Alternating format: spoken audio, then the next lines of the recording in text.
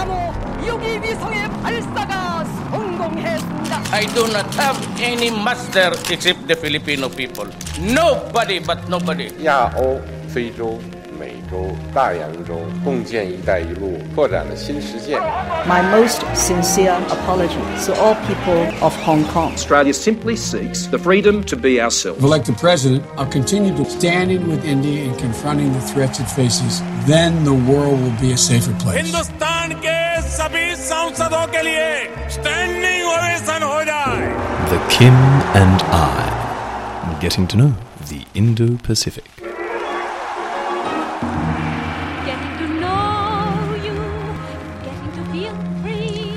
Welcome to The Kim and I. This is our very first podcast episode, and you may be wondering, who is Kim? Or who is the Kim? Well, that is what we are here to find out today. Of course, this podcast is about getting to know the Indo-Pacific and so much more. But today we want to find out who is the producer of the show. And so, without further ado, let's bring on our producer. Kim, would you like to tell us who you are? And more importantly, what is your mission? Why are we doing this podcast? And where do you see it going in the future? Well, first of all, I appreciate the opportunity to speak to a larger audience. I happen to be one of the pioneers on the role of the think tanks or semi-official think tanks in representing regional governments in articulating their views and even their quasi-policy positions on various issues. And I've been observing that over the last 25 to 27 years or so, a lot of issues have become, a lot of issues articulated by the think tanks have actually become policy. And it has evolved to such a stage where one can even refer to it as defensive diplomacy. So in other words, you have track one diplomacy, where government to government conduct their formal businesses, trying to enhance peace or avert war. But on the other hand, you also have track two or even track 1.75 diplomacy, where both sides are trying to explore the viability of talking further in taking baby steps towards certain direction that will not embarrass either side. So the Kim and I program that I suggested is actually a recollection of all my research in recent years, perhaps decades, starting from my original thesis at University of Cambridge on track two diplomacy as a mechanism of managing tension between various governments after they have emerged from such an intense and turbulent Cold War, when the Berlin Wall ended in 1989, leading to also the termination of the Cold War. So there's so much to unpack there. You spoke about dual track diplomacy, its repercussions on our current global order. Kim, you've had such a multifaceted career, and you are such a multifaceted person, both personally and professionally. And so I'm sure there's a lot for us to uncover, and we're going to go into your story a little later on in the episode. But let's just introduce for listeners, what is the aim of this podcast, other than sharing the insights you've gained from your career over the decades? Who are we going to be talking to on this show? And of course, the Kim and I suppose is a nice little play upon the name of the famous Rodgers and Hammerstein musical, which was also set in this region, in the Indo-Pacific. But can you sort of set the stage for us here metaphorically as to what we can look forward to from this podcast? Well, at the risk of being egocentric or sounding like a narcissist, the Kim and I is actually based on that movie played by Yul Brynner. That's right.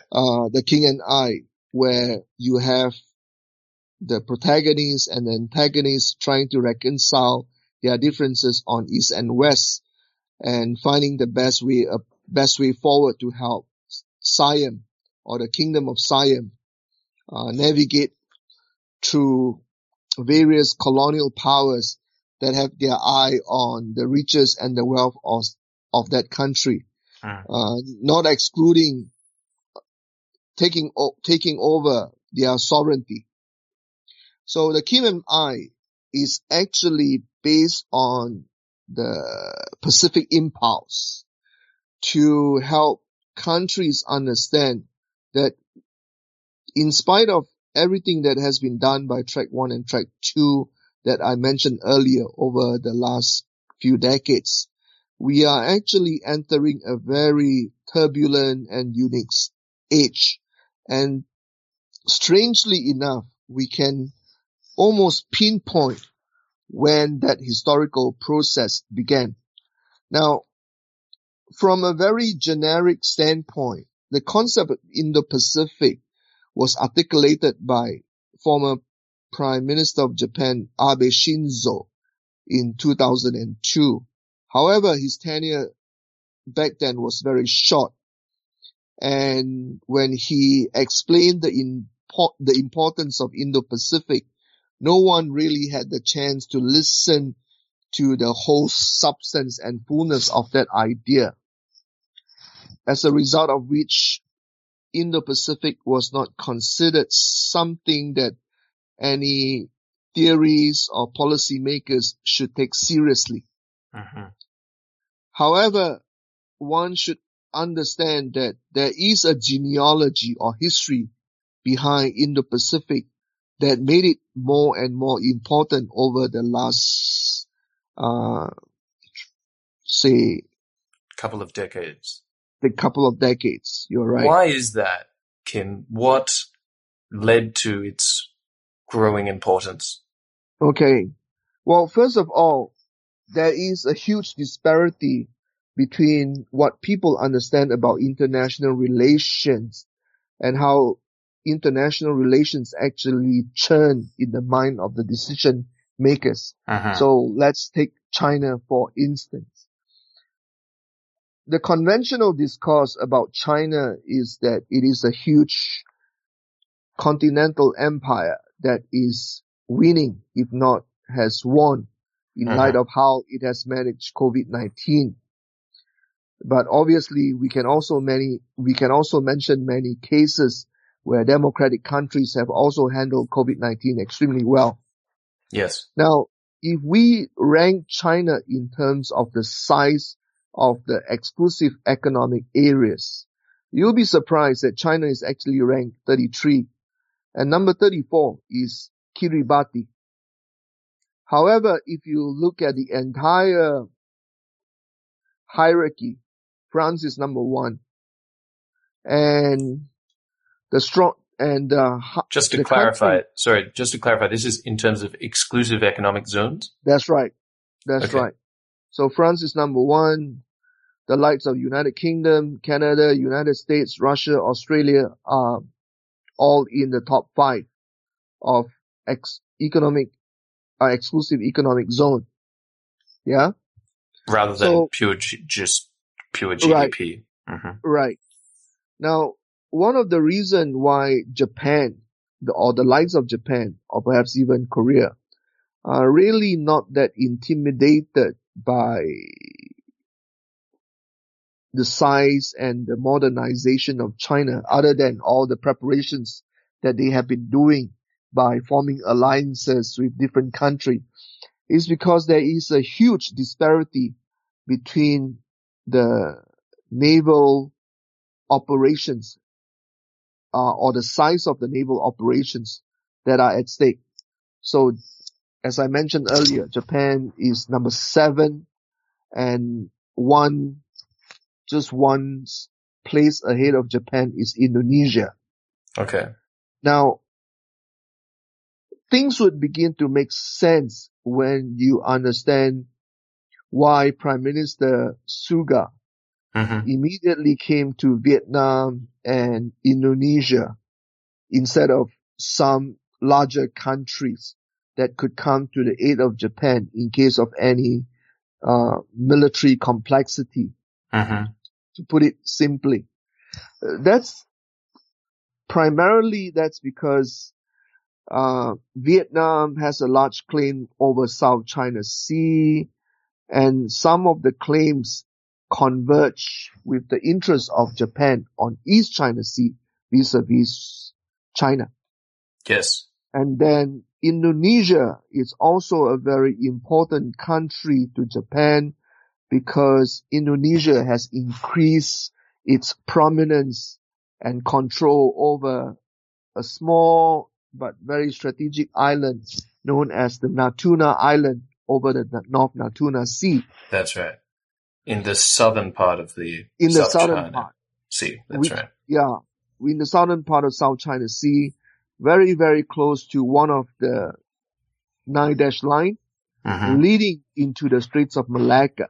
Now, the policy makers in Japan, in France, they have all understood that their geopolitical future and destiny, if not their economic livelihood, rest in this very large and rich marine environment.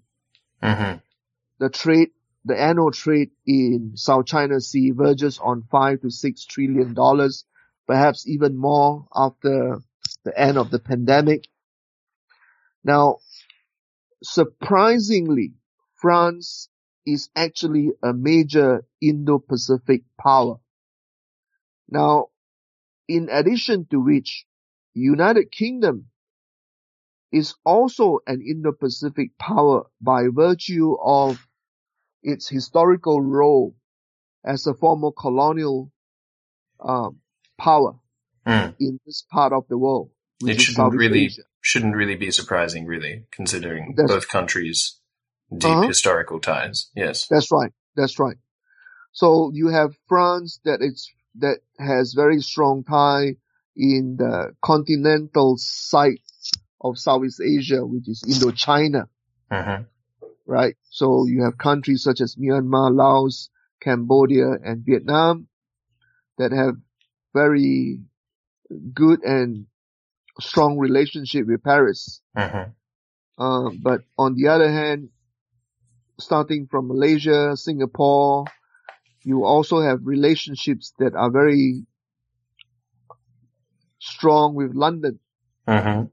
And in Indonesia, you have relationship that is rather healthy with the Netherlands, the current Netherlands. Yes. So we can say the post-colonial context really brings in, brings back players from the European theatre who were historically so deeply involved in the region. They're back again, and they're in a different context, of course, but that's right. Their power and their interests cannot be overlooked. So it really sets up an Indo-Pacific which transcends the Indo-Pacific countries themselves. It's more of a global arena. That's right. Because of course you have the United States as the pivotal Pacific country and the maintainer of the security order and economic order in a large way of the Pacific. And then of course, so really, Kim, we're looking at the Indo-Pacific is really the arena for the 21st century world order. Is that how you feel? That's exactly how I feel. But having said so, some of the institutions that have been established in Indo-Pacific area seem to be stronger in Southeast Asia vis-a-vis the South Pacific. Okay. Because you have about 16 Pacific islands of various sizes in the South Pacific. They do have the South Pacific Forum. Yes. However, Australia and New Zealand have not paid too much attention out of respect to their indigenous culture, the willingness to allow them to grow at their own pace. So Australia and New Zealand are important to those South Pacific countries. But having said so, they haven't put too much effort in developing South Pacific, because these are also republics or entities that can be considered ex-colonial countries. Mm-hmm. So there is that obvious sensitivity involved. Mm-hmm. Now, as I mentioned earlier, somewhat ironically, you can almost pinpoint the date of when or why the Indo-Pacific century started. I was the Director of Political Security and Community in ASEAN Secretariat back in 2019. And the Department of Defense in United States, or Pentagon, released what is known as the Indo-Pacific Strategic Paper on May 31st, just a few days prior to the ASEAN Leaders Summit in Bangkok last year. I got it. Yeah? Now, Kim, can you tell us about your first-hand experience? What did you see and experience at ASEAN? And okay, I would like to have it, if you could talk from the perspective of why this is important for SPIPA and perhaps why it inspired you to found this think tank. Because as I understand, there were some disappointments there, and you could see some of the institutional failures there. Could you give us a sense of what you see is really holding back the development of that regional entity, and why we need think tanks like the one you have founded? Sure. As I mentioned earlier, when I first started working on Track 2 diplomacy, I had the privilege of interviewing someone senior in Indonesia, and I asked that person, how would he describe Track 2 diplomacy in Southeast Asia, or more specifically in ASEAN? And he used a combination of two words to explain that process, which is known as institutionalism and realism as an experiment to try to create an entity or a process that can socialize or engage China. This was back in 1995, when China had already become a member of the ASEAN Regional Forum. Yeah? Yes.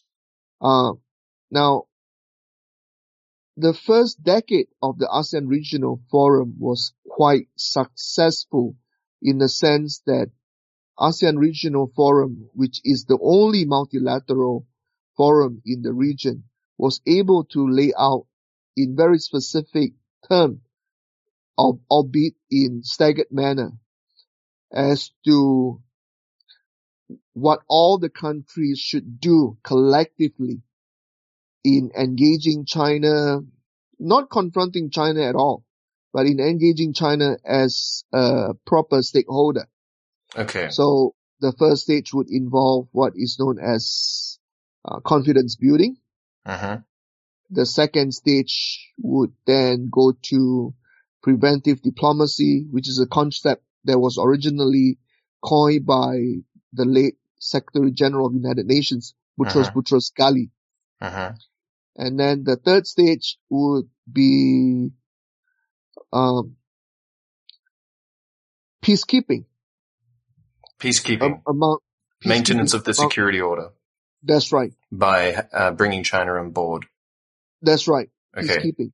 So what would you say, and which areas? Finally, oh, sorry. Yeah. Go on. If I may. Finally, it would be maritime cooperation between all the navies, including China. So those were the 4 stages. However,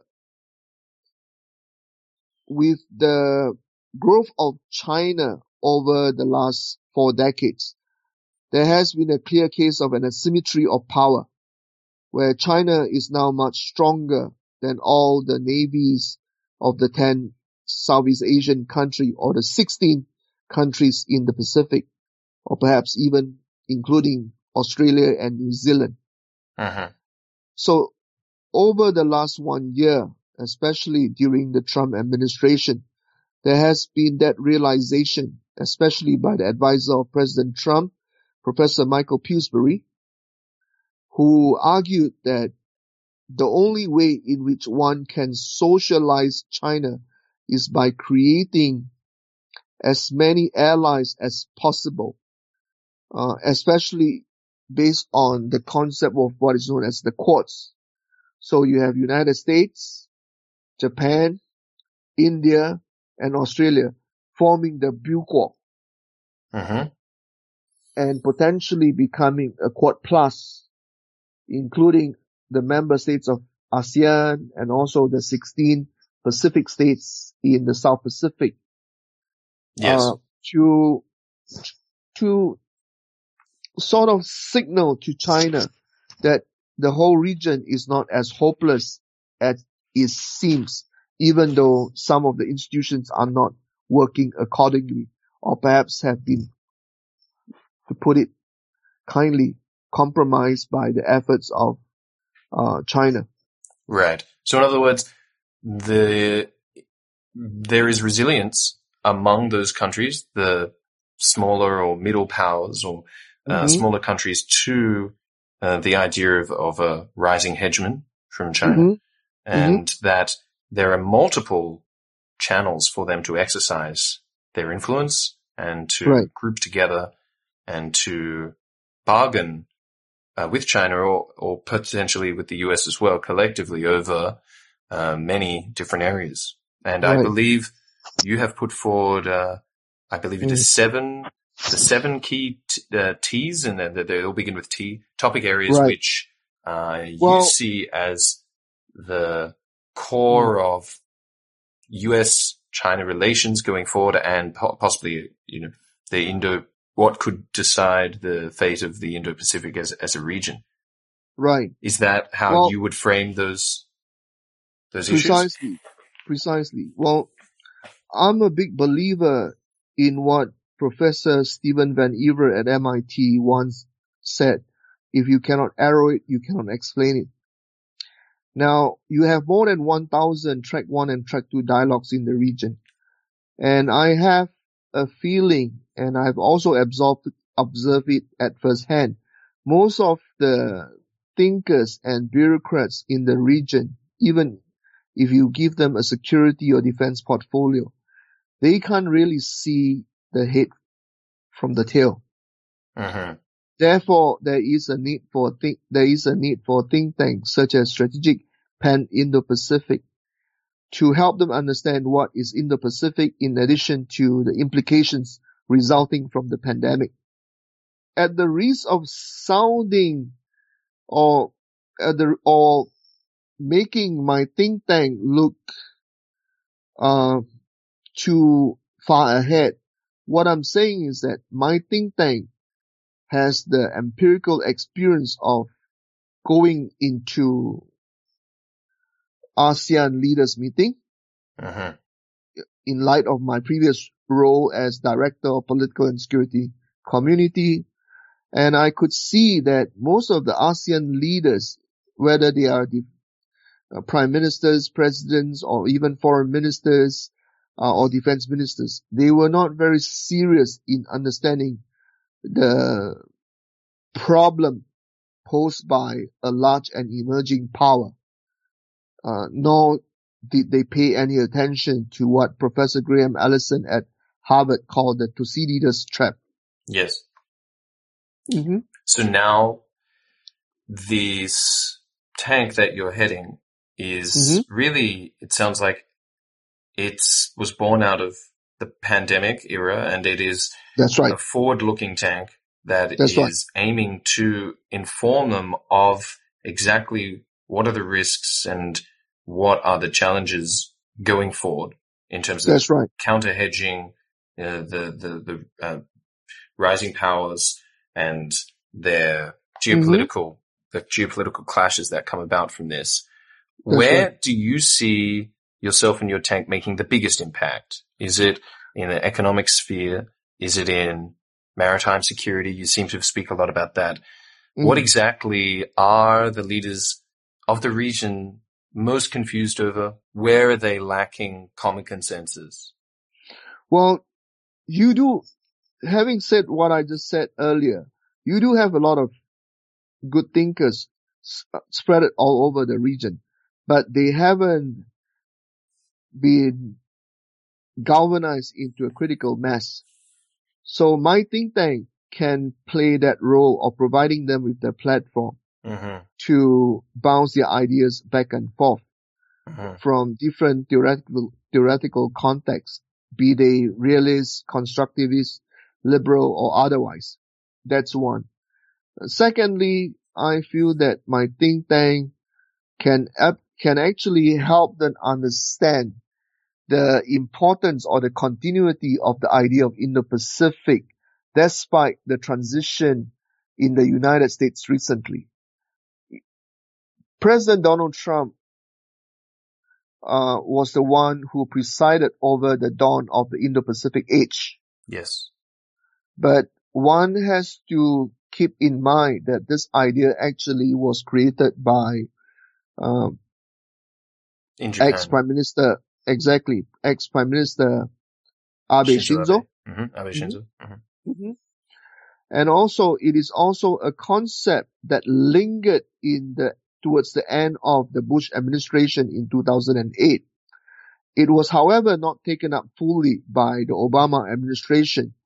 And that having been said, Obama administration used the word pivot or rebalancing to emphasize the importance of the United States remaining a key power in the region. And on the other hand, ASEAN has always emphasized ASEAN centrality and the importance of the regional architecture set up by ASEAN, such as ASEAN Regional Forum or ASEAN Defense Minister Plus, as I mentioned earlier. Now, amidst all these institutions that have been created, the academic discourse, whether in the universities in the West or in the East, have been deeply influenced by what is known as ASEAN Way, where everything can be discussed in a very flexible, informal and diplomatic manner, which I referred to as a form of defensive or defense diplomacy earlier in the broadcast. Now, what is dangerous and where I can come in is to explain that we have reached a stage where defense diplomacy or ASEAN Way have both reached a point of diminishing return, because China, for what it's worth, is a country that is increasingly able to develop its blue water fleet and no longer attached to the idea that they are only happy with a brown water fleet that can protect their coast. Yes. And also because the realization has dawned on them that even if they want to be the number 2 or the number 1 geopolitical or economic power in the region or in the world, they are actually number 33 when it comes to measuring their exclusive economic zone. However, if they were to claim the South China Sea, by design or by default, they can always put themselves at the perch of the diplomatic table, because all of a sudden they are no longer one of those countries that are next to Kiribati. That's right. They are a power that has to be taken seriously by United States, United Kingdom, Russia, Japan, South Korea, and all those naval powers that are now gradually increasing their capability. Because as you said, that gives them the ability to turn off or, block up to somewhere north of $6 trillion worth of trade. That's right. So that's enormous power, as well as the resources that are there, as well as simply the geographical area of the South China Sea, which is vast. But I just want to come back, Kim. You just were mentioning defense diplomacy and how it has diminishing returns now. seems to me it would be logical that ASEAN needs to get on the front foot then. It needs to have a more assertive maritime defense policy vis-a-vis China. Now, what do you think is the key for unlocking that multilateral, more assertive defense policy in the maritime arena within Southeast Asia toward China? What do you see? Well, within the context of ASEAN, they have to realize that there are four kinds of regionalism at stake. The first is actually meta-regionalism. Meta-regionalism is one where you can include Trans-Pacific Partnership because it's so big, it's so huge. Yes. It extends all the way to Latin America. And then the second form of regionalism is actually micro-regionalism, where you have China, Japan, and South Korea who have increased their intra-regional trade to the tune of 80% in spite of ASEAN. That's a huge increase. That's a huge increase over the last 40 years. It's really deepening those trade ties. And in spite of their conflict and tension, they have already reached 80%. North American Free Trade Agreement has reached 67%, and that's already considered extremely good until President Trump pulled it out from NAFTA. So even without a proper agreement between the three key powers, they have already reached 80% among themselves in terms of intra-regional trade. So that's referred to as meso-regionalism. ASEAN falls in the third category, which is known as micro-regionalism. And finally, you have an even smaller regionalism, which is known as economic triangle. So you might have economic triangle between a state of Sabah in Malaysia and Mindanao in Philippines, and an area in Kalimantan in Indonesia. Yep. So the triangulation of that commerce should be known as the smallest of all forms of the four regionalism. It's cross-border, but it is localized localized to geographic regions which are in close proximity to each other. So it simply makes practical sense. Exactly. To do so. Now, what is unfortunate about ASEAN is that over the last few decades, it has become confounded or confused by the different kinds of regionalism that I just mentioned. So, for instance, ASEAN is actually number 3 in terms of promoting regionalism. And that diplomatic oddity or paradox, it's very obvious. So the late Minister Lee Kuan Yew in Singapore used to ask, in a very rhetorical manner, who was the one who came up with ASEAN plus 3? Because ASEAN cannot be the collection or the motley collection of countries to be leading China, Japan, and Korea. It doesn't make sense in any school of thought. Right. Despite ASEAN's hopes to maintain its centrality. That's right. In terms of the simple economic size of the economies we're talking about. That's right. It's, illogical. So, exactly. So the late mentor minister Lee Kuan Yew used to say that if any phrase should be deployed in a more appropriate manner, it should be 3 plus ASEAN. Right. You just mentioned, so it is third.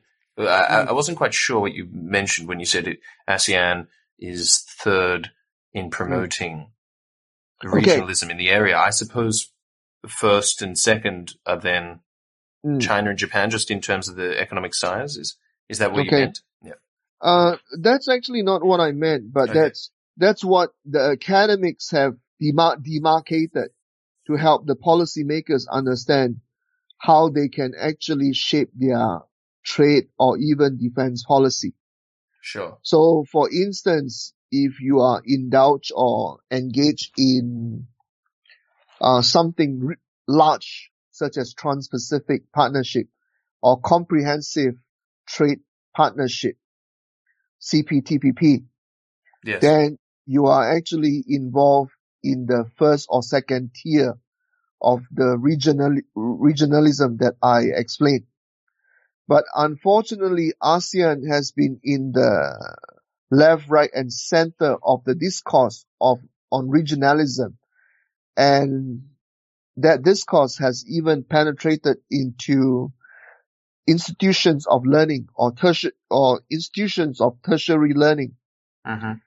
That a lot of university graduates come out assuming that ASEAN centrality or ASEAN regional architecture are sufficient to accommodate or to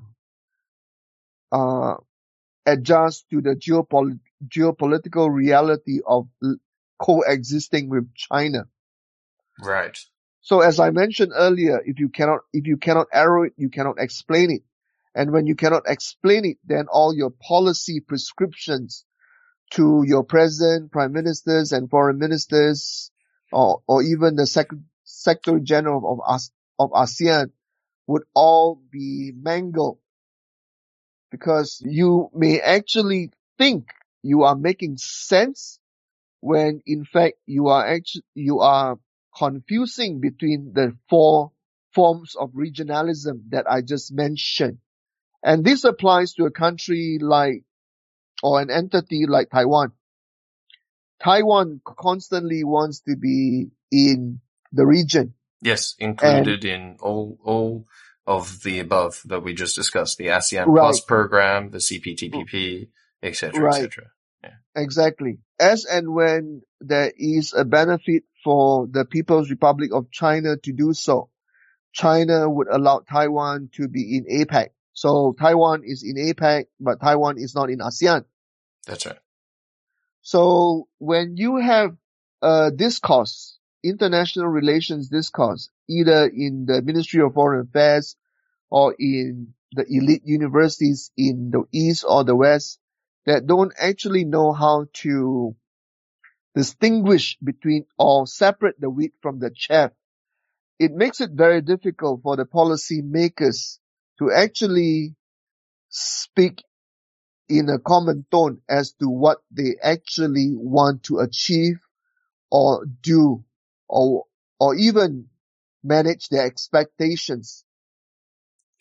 I see. How have you seen this where during your time at ASEAN? Could you give us some examples of perhaps some of the misguided outcomes they were hoping to achieve, or some of the lack of communication? Is it sort of a cross-department thing, or is it goes a bit deeper than that? It sounds from what you're saying about the theoretical confusion that it may be more on the conceptual level, but how did that sort of happen practically for you when you were in, the position you were at ASEAN?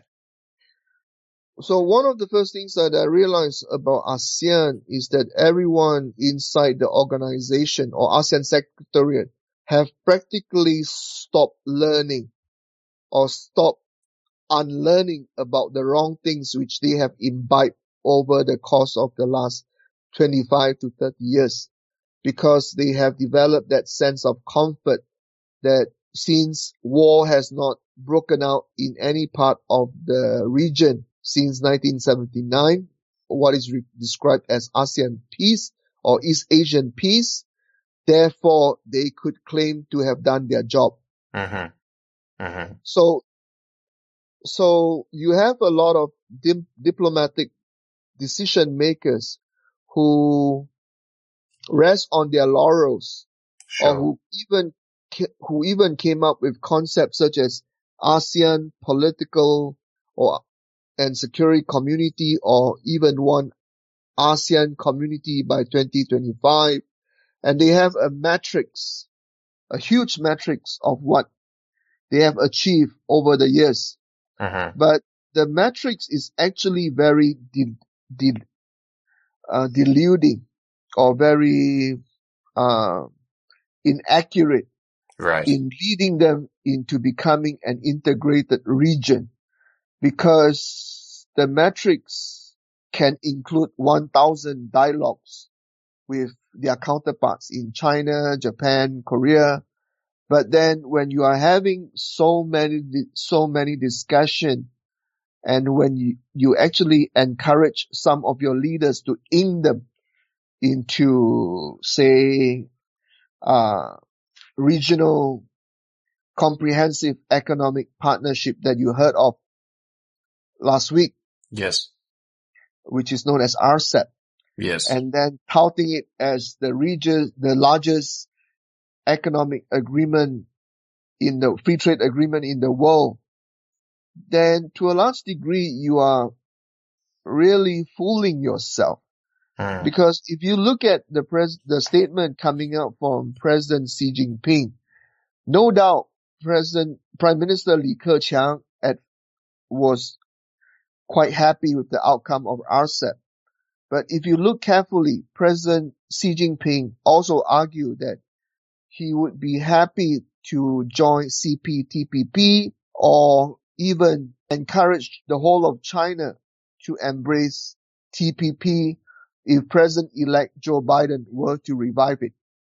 There's no loss for China.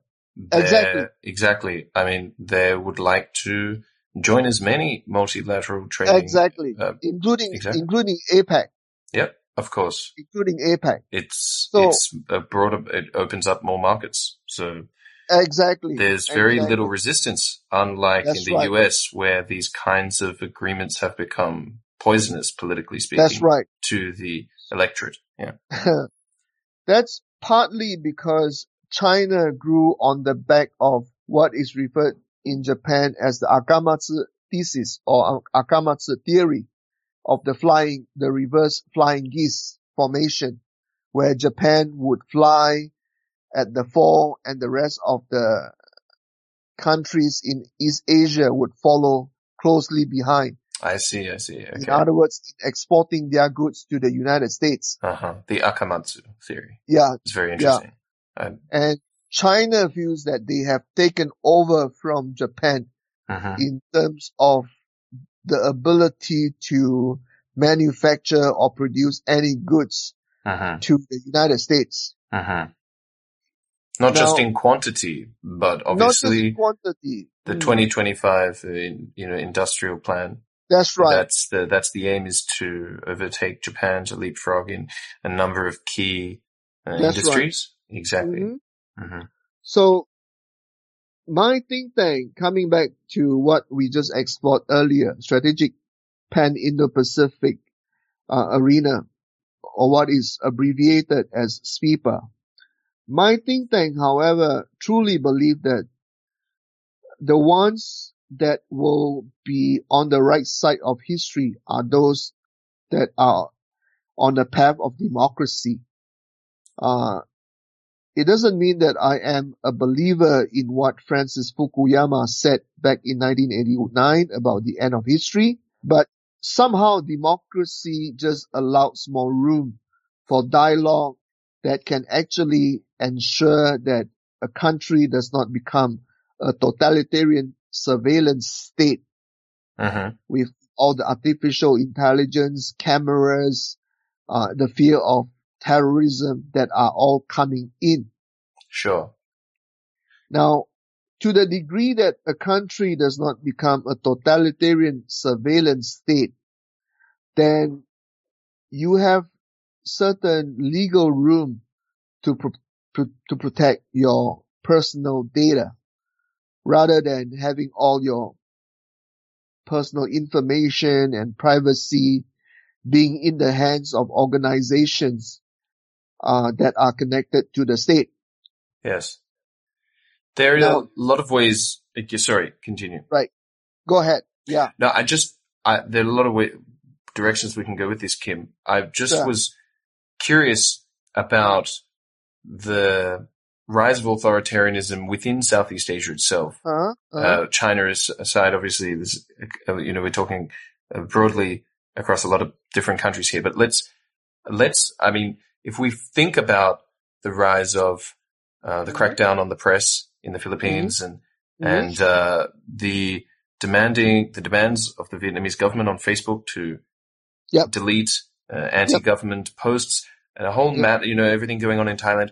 How do you see exactly what you were just alluding to there? Because this is now referring to going into the domestic policy. We've spoken a lot about the diplomacy, but how does the maintenance of democracy and this sort of pushback against authoritarianism, this kind of creeping authoritarianism and sort of techno-authoritarianism, and there are a whole bunch of other sort of hybrid terms that have come out to describe this kind of new wave of non-democratic behaviors that have come around with this technology. But how does this play into Southeast Asian countries and their governance systems, and how does that change regionalism itself, if I can bring it back to the early discussion of regionalism?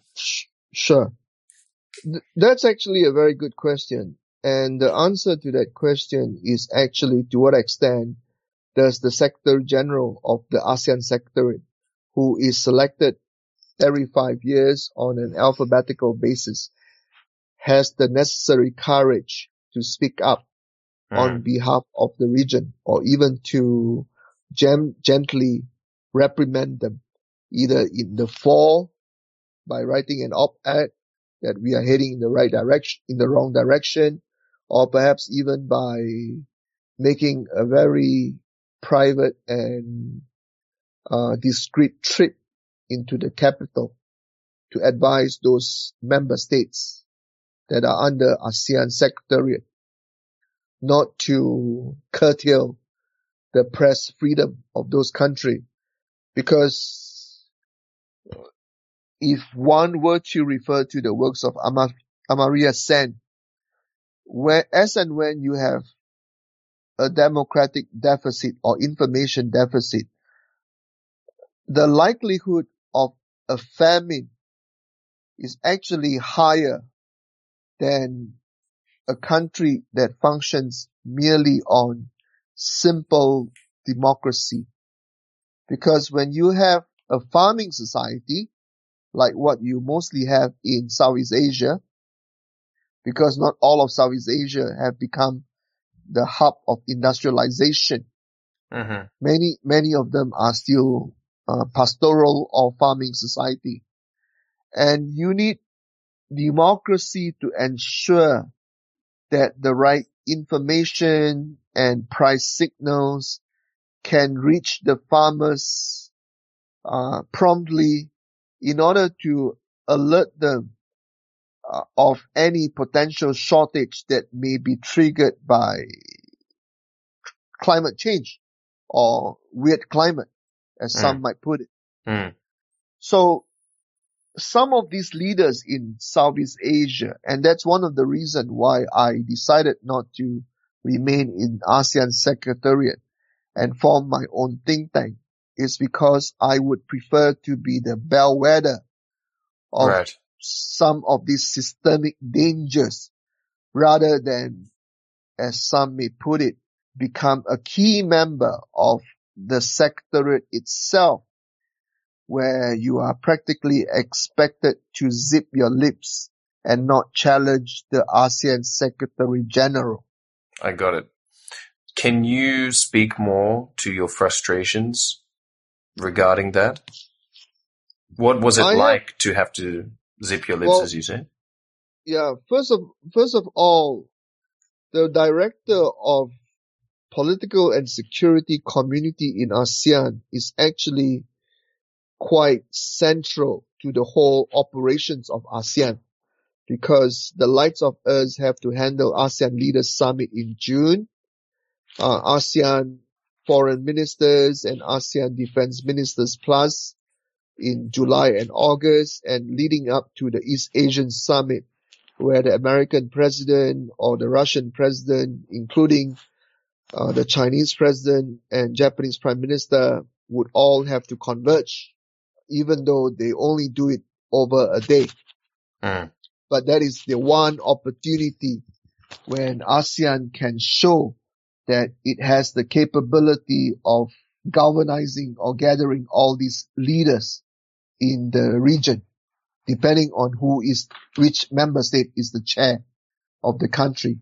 Yes. So in the case of what happened or what transpired this year, Vietnam was supposed to be the chair of ASEAN. That's right. But due to pandemic, they had to have a virtual summit in ASEAN in June, and also a virtual East Asian summit in late November, where President Donald Trump appeared, even though he has not attended any one of the last 3 East Asian summit, because he believes that the concept East Asia is not as significant as the idea of Indo-Pacific that I just mentioned. Yes. In addition to which, Indo-Pacific has also been embraced by Japan. There is a white paper of Indo-Pacific strategy by Australia. Yes. New Zealand is close behind. France is the only country in Europe from European Union that also has an Indo-Pacific strategy. And India, despite its historical status as a country that always emphasized on its strategic autonomy in light of its role as a founder of the non-aligned movement, India also has a look, or rather an Act East policy that was conceptualized in 2015. So you have all this convergence of policy in some form. So it seems to me, it seems to me that the Indo-Pacific is definitely got a lot more life in it than the Trump administration. Definitely. Of course, in the West and in America especially, there is a belief that the Indo-Pacific was sort of the Trump administration's contribution to U.S. foreign policy. However, it has really grown far beyond that. So it seems, regardless of how the Biden administration decides to frame the region, that the other countries of the region, it's already become much a part of their outlook. That's right. I mean, if we were to compare, say, apple to an orange, and that might not be the right analogy, but if we were to compare ASEAN or ASEAN Regional Forum with the Indo-Pacific Command, which have 2 different functions altogether, one can understand that the United States and its allies have taken Indo-Pacific strategy to a very serious stage, to the degree that they even altered the name Pacific Command to Indo-Pacific Command. And that's where 500,000 army or naval troops can be marshaled and galvanized and gathered in probably less than a week by all the American allies, including Taiwan.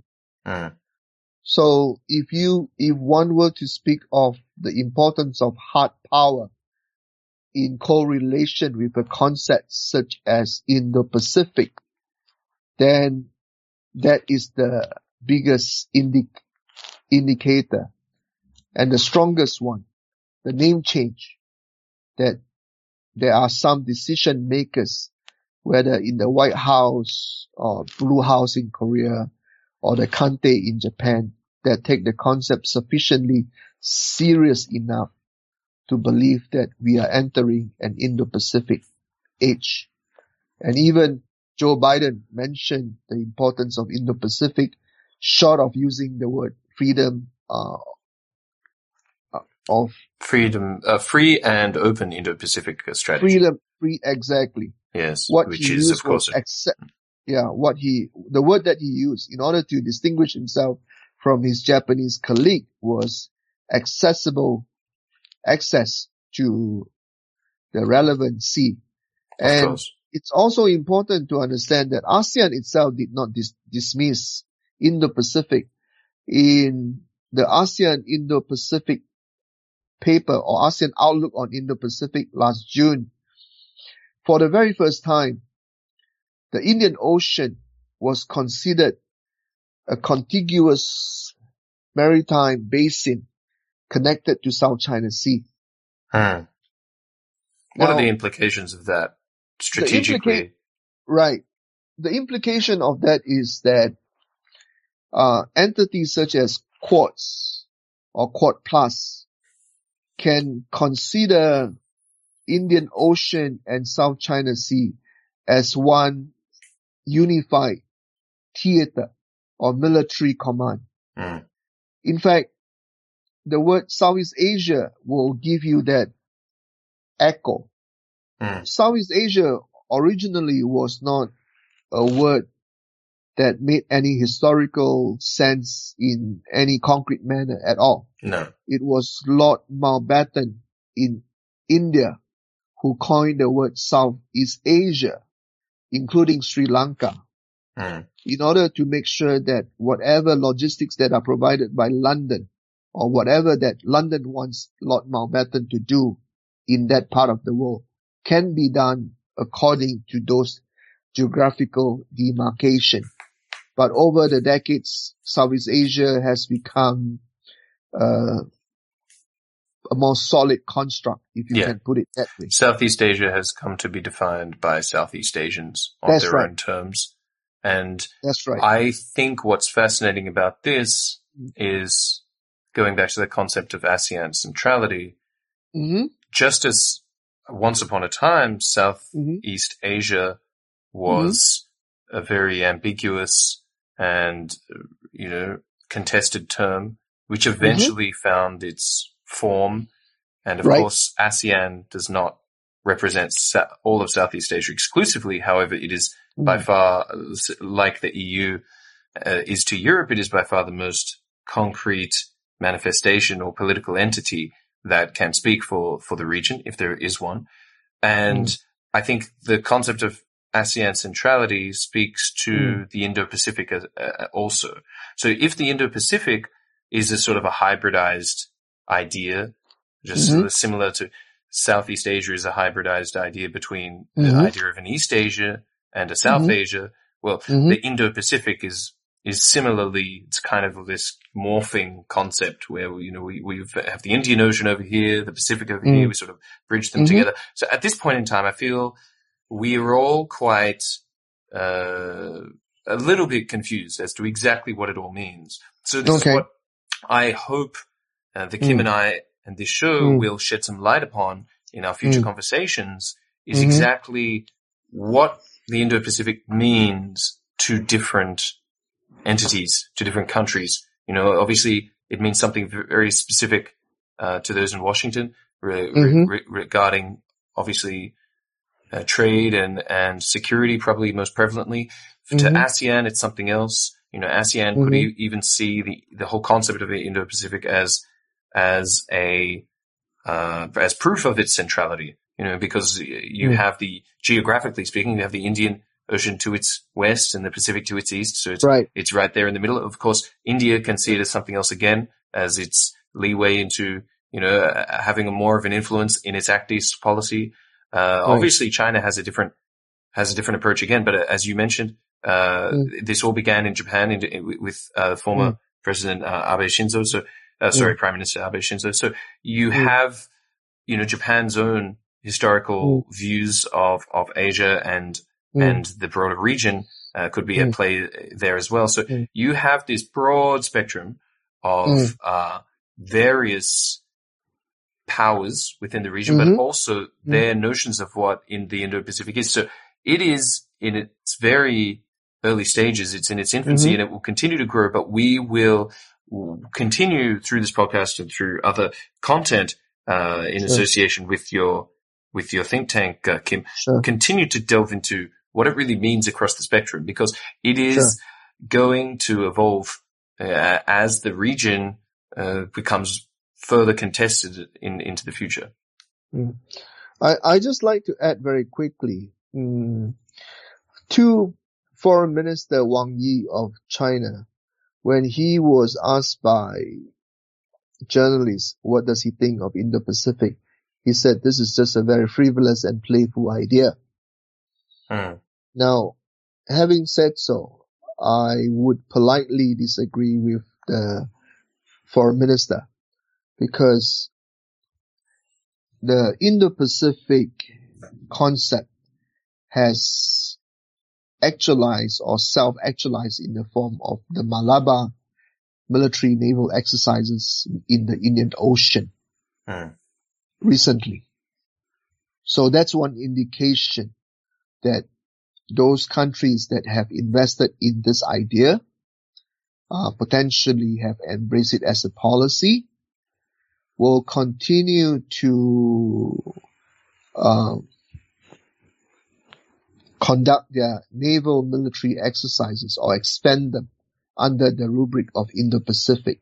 So it's very difficult to just wave it off and say this is a frivolous idea that will not withstand the test of time. Because the more you say so, or rather the more China insists that this is not an important concept, the more you have pushback from those countries that have paid so much effort into making it a reality. Of course, that will foreshadow some of the discussions we'll have with experts going forward, because of course China's opposition to this concept is mainly, is part and parcel of what the whole idea is about. But this is exactly what I was just alluding to. It is a contested concept, and this is really going forward, this is really going to shape the global order. And I just want to give it over to you one more time, Kim. Like, what do you really think is at stake for the world through the Indo-Pacific in closing here? What really is at the end of all of this? Well, I'm hoping that you can help me out a little bit, because earlier you mentioned about 7T. The way I see the world is the region is, or rather the world is shaped by 5S and 7T. So you have the Sino-US relationship, which is one of the independent variables that can affect everything else in the region. Yes. You have SARS-CoV-2. You may or may not have the resources to have the vaccine, but it's there anyway. You have the South China Sea, always lingering or looming in the shadow, or the East China Sea. You have also potentially human rights issues such as the suppression of Uyghur and other Muslim minority. And we have to bear in mind that Southeast Asia have 3 Muslim countries such as Malaysia, Indonesia, and Brunei. And they all have some say in ASEAN. So China is not in a position to mistreat any Muslim unless they want to risk offending the domestic constituency of the leaders whom they deal with in Malaysia, Indonesia, and Brunei. And finally, there is always a space race, because right now we are migrating to online or e-commerce, but 1% of all the internet signals are coming from land and submarine cables, which can be vulnerable to any kind of physical or cyber attacks. So that's 5S, which my think tank is trying to focus on. But meanwhile, if we speak strictly in terms of how China and United States will affect the whole tenor and tone of the whole region, then it's strictly speaking 7T. So the first T would be trade between China and United States. The second issue would be theater preponderance. In other words, to what extent will China and United States be able to assert themselves in the Pacific or the South China Sea? Okay. Those 2 strategic theaters. Yeah, exactly. And then the third one is the status of Taiwan. Fourth is the dynamic in Tibet within the context of China. And the fifth is what I refer to as the Tiananmen issue. And which broadly encompasses what? Which broadly encompasses how China treats its people. In Hong Kong, in Uyghur in Xinjiang. Falun Gong, Christians, etc. Falun Gong, 5T. Okay, and so finally, there's another 6 and a 7T that can include technology. Technology, you're right. And then the 7T is something which can encompass the 7th one is the one that eluded my mind. But I think I just recall it now. You're speaking about the THAAD system, THAAD. Is that correct? Yeah. Yes. That's correct. The missile system based in South Korea. Yeah. That's correct. That's correct. Okay, so these are really the battlegrounds for. These are the battleground for dominance in the Indo-Pacific. For the two countries. So every countries that are invested in the dynamics of the Sino-US relationship, if they are running out of the toolkit and the policy instruments to understand what are the issues that actually antagonize or help them to collaborate, in contrast, then the 7Ts would immediately help them to zero in on their mind. Fantastic. And your think tank, another 2 T's there, will be exclusively focusing on those 5, 7, those spaces, as you mentioned, and then these 7 T's, which are the points of conflict between the two superpowers going forward. So we're going to get such greater clarity, we hope, from SPIPA on these issues and leadership for Southeast Asia, such that and the greater region as well on how to go forward. So that's all very compelling, Kim, and we're so glad to discuss these issues with you today. The King and I will be continuing, and we're going to have many guests from across the region. What is your hope for our podcast? Broadly, where do you see it going? Just to any final comments before we wrap it up? Yeah, my hope is that the epistemic community, which is a collection of political scientists or policymakers who share the same causal belief, can entertain what the late Thomas Kuhn at MIT once said, that from time to time, you cannot just rely on the same paradigm again and again to make your policy or to make your prediction. And you have to have that creative rupture. And the creative rupture has happened in 2 instances. One, when the United States released the Indo-Pacific Strategy paper on May 31st last year, and the dawn of the pandemic. So these are the 2 wake-up calls.